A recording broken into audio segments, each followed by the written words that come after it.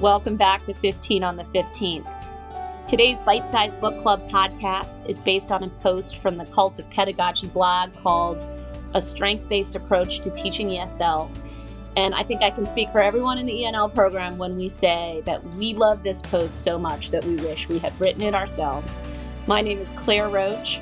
I'm one of the coordinators of the ENL program at the University of Notre Dame.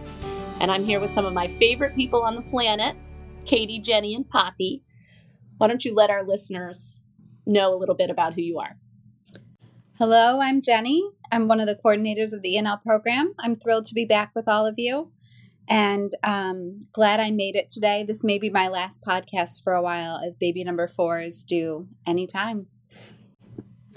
Hi, I'm Katie LaShawn, and I'm the director of the ENL program. We're so blessed to have our colleague, Patti Salazar-Hardy, with us today. Patti is calling in from Los Angeles, and I will allow Patti a few minutes to tell you about herself. Well, thank you so much for having me. My name is Patricia Salazar-Hardy, and everyone on the ENL faculty knows me as Patti. I've worked in education for 11 years in Catholic and public schools. And I'm currently the principal of St. Sebastian's School, a dual language school in Los Angeles. And I think one of the biggest reasons why I'm so connected to the program is because I myself am an ELL. I grew up speaking 2 languages, Spanish and English.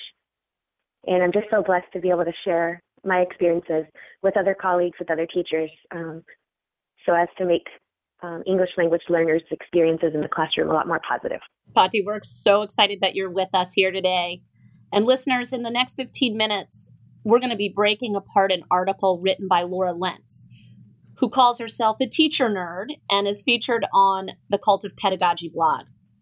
The article she wrote, A Strength-Based Approach to Teaching ESL, is short, it's full of great stories, and thoroughly inspiring for educators working with linguistically diverse populations. Thank you for joining us today. So, ladies, Lentz opens her article by throwing a spotlight on how easy it can be for us as educators to dwell only on our students' deficits. She writes that teachers are so often trained to identify gaps, to spot deficiencies. And the danger, of course, is that when we focus so much on what kids don't yet know, we can miss altogether what they do know. We can miss their strengths. We can fail to recognize the assets within their community. And so my first question is, does anybody have any personal stories of coming to this realization on your own in your own classroom? I can definitely speak from a personal perspective. When I was reading this article, I couldn't help but put myself in these children's shoes that we're talking about, because I distinctly remember being in class with Miss Harrison in first grade and thinking all I wanted to do was please her. And I can't forget the look that she would give me, and kind of just in awe of me and thinking, why don't you get what I'm talking to you about? And that being said, I did have a lot more positive experiences later on, but from an ELL perspective, I can definitely say that you definitely feel the energy from the teacher, either positive or negatively, and how important it is to send out that positive vibe, is exactly how this article states, saying that our ELLs come with assets, and they understand what's happening. They just need a little extra push in terms of vocabulary and sentence stems that's going to help them communicate the topics that are being discussed at the moment. So definitely from a very personal perspective, I have strong memories of being in ELL and being in that situation of where I wasn't seen as having assets. So I just think it's so important that this article highlights this topic, because it's something that isn't thought of too often, and it's the soft skills that a teacher needs to have in order to connect with an ELL that are just so important that are there. Absolutely, Patti. I've heard you say on several occasions that a child should not have to wait an entire lifetime for them to feel that their language and culture are an asset and something to be celebrated. And we're so fortunate in our program to always have you and your example of that. I wanted to pick up on something you said about the general tone of a teacher, and I want to highlight some of the language that we often use with English language learners has a negative connotation. So we'll say things like a child or a family has broken English. The problem with these children is they're limited English proficient, etc. I want to contrast this with the actual image that's on top of the article, which is a beautiful picture of a child in a cape. And when I think of a child in a cape, I think of a child that is anything but limited. I think of a child that is brave, bold, strong, and powerful. To me, this links to our English language learners. And the example that I want to share is that I had a child in a second grade class from Turkey. His name was Saeed. And we kind of all had a lot of learning to do, both myself, the child, and the other students as well. But when it came to math, Saeed was grade levels ahead of where we were in terms of math. And his ability to teach us, to teach all of us and show us a different way of borrowing. I was joking this morning. I think it was borrowing. I can't remember. It was several years ago, right? But he had a very unique way of conducting math problems, and something that we all learned from, and especially one child in particular really took to kind of this unique way of approaching math problems. So it was just an asset overall and a real place for this child to shine. Katie, along the same lines of just talking about children and how we need to approach them with not a deficit mindset, with an asset, a kind of growth mentality. I think it's important to communicate this with parents as well, because I think sometimes these parents are also coming in, they're immigrants, migrants, refugees, and they're already feeling less than just by being in this country and having a different culture. And so sometimes they themselves feel like they're less than, and they transmit that to their children, and they kind of start to have these thoughts of, maybe you should only speak English, and maybe I should only speak English to you.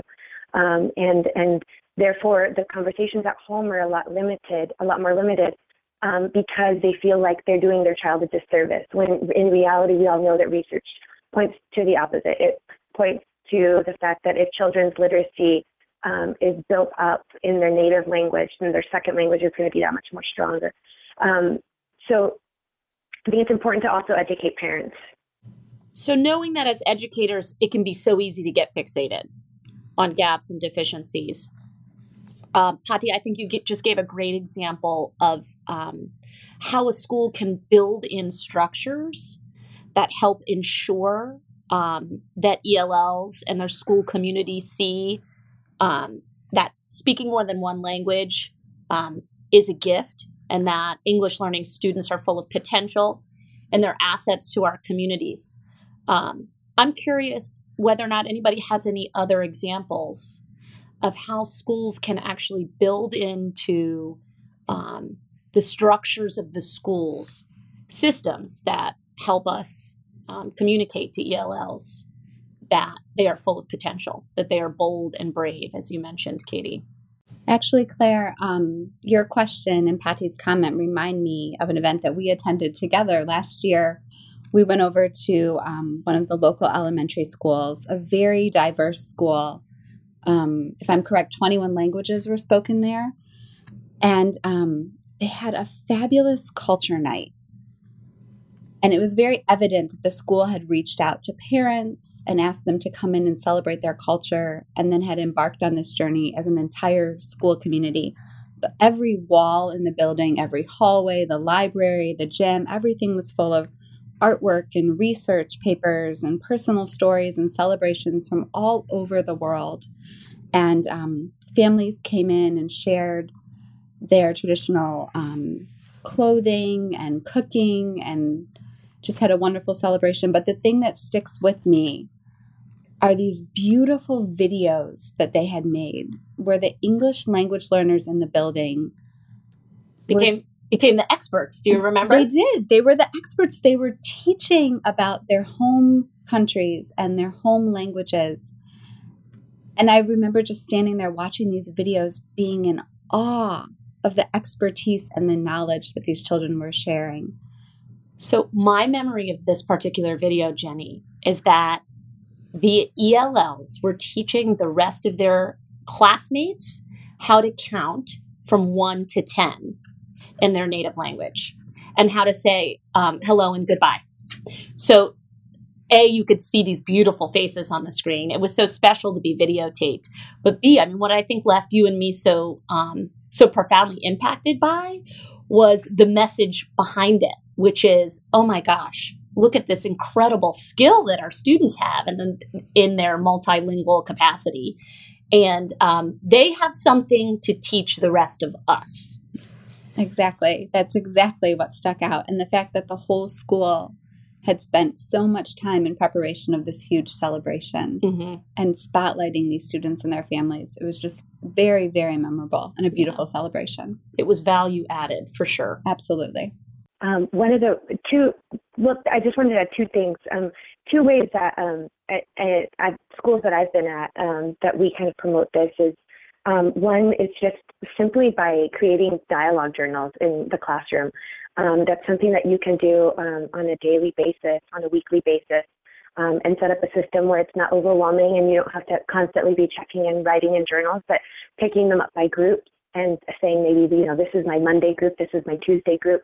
And it was in these dialogue journals that I actually really was able to connect with the student, because just by me being an ELL by default doesn't make me a better teacher, right? I still have to apply and still have to be cognizant and remind myself of best practices. And so, I always say, just because I'm Mexican American doesn't mean that I can connect with all Mexican Americans. I have to find the specific things that make up a specific person's culture, right? Because it can be so different depending on their family and where they're from in a different part of Mexico. So long story short, I made a connection with my student Jose in third grade when I was teaching at the public schools, and I remember him writing about horse riding, and I just thought, wow, that's really interesting. Where is there a place to ride horses around here?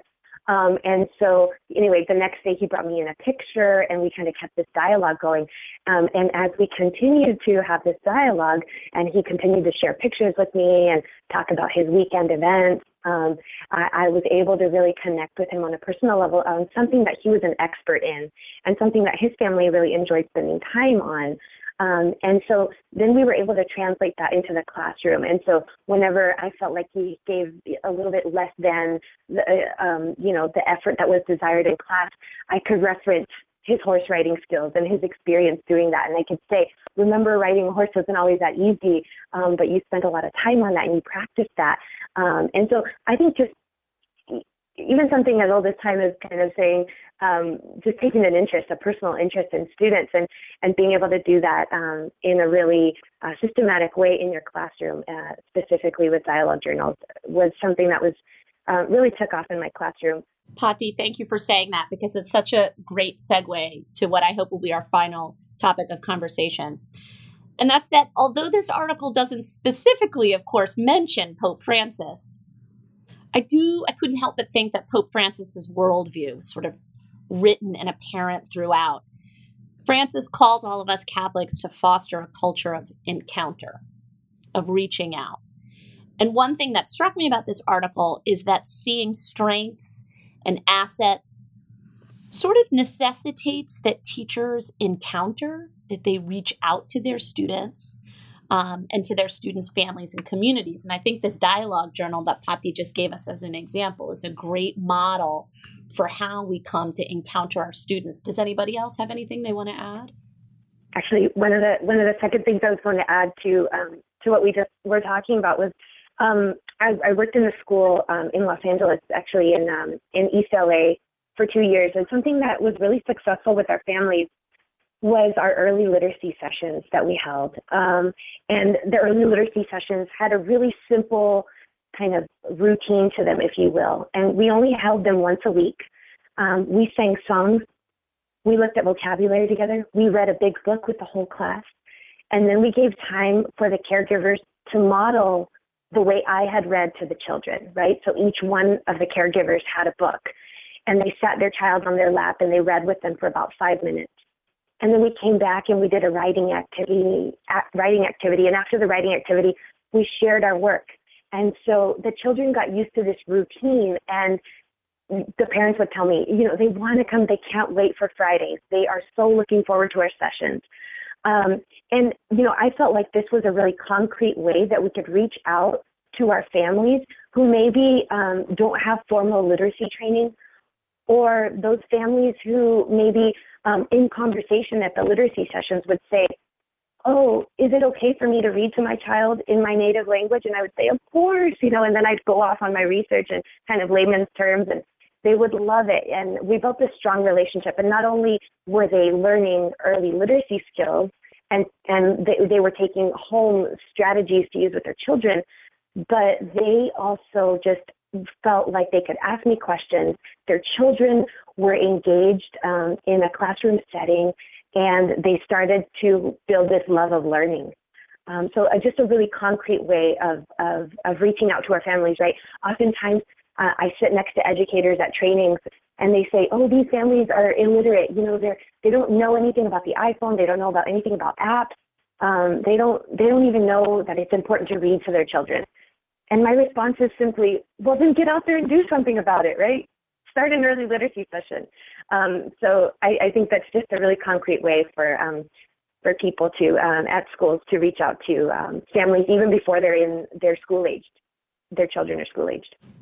Thank you, Patti. What a beautiful way to encounter families and to enable and invite families as well. I think one easy way to do this in our schools, especially our Catholic schools, in really finding the place where we encounter each other the most and where we encounter certainly God, would be the Mass. So one easy way to include our families, all of our families, is to look at what our liturgical celebrations look like. Are they inclusive? Can we invite children with their strength of being bilingual to read readings in their native language? Can we invite families to help everyone to learn a new song in their native language?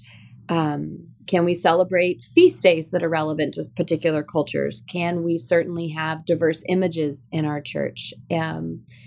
Truly, we have the most beautiful universal church, and that is what's unifying about our faith. And so I think that's a really easy way for our Catholic schools to be able to tap into our families.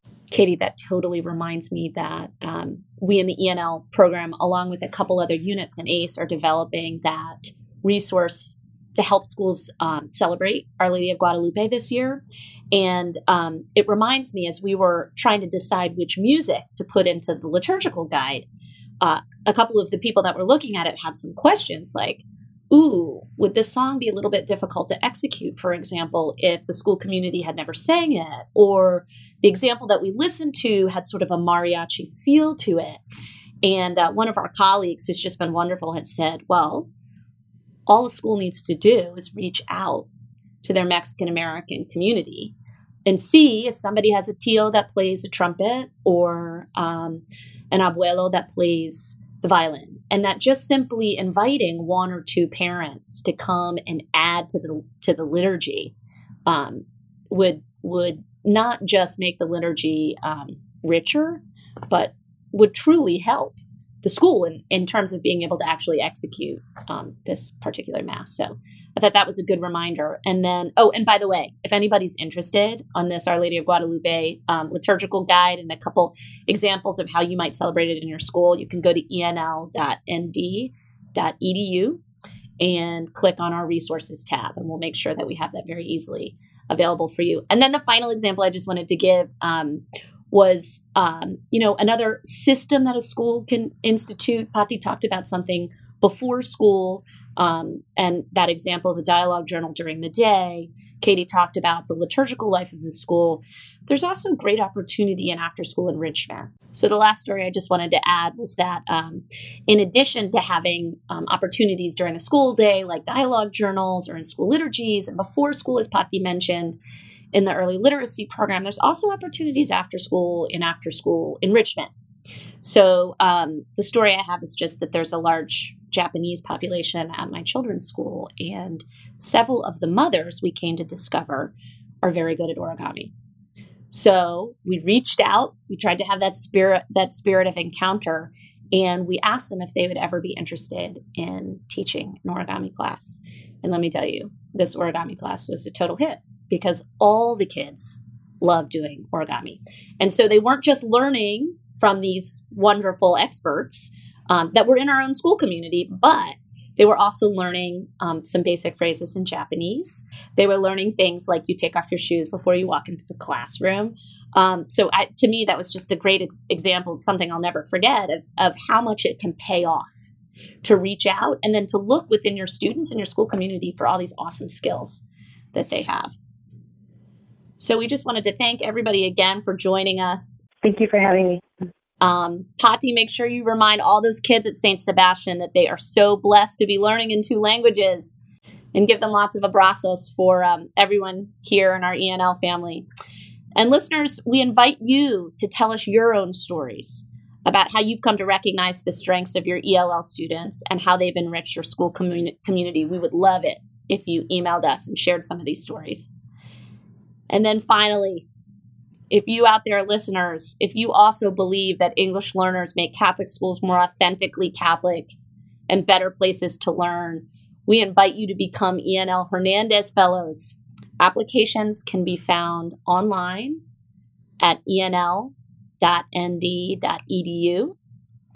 We love encountering diverse and passionate educators from around the country, and we would love to read your applications.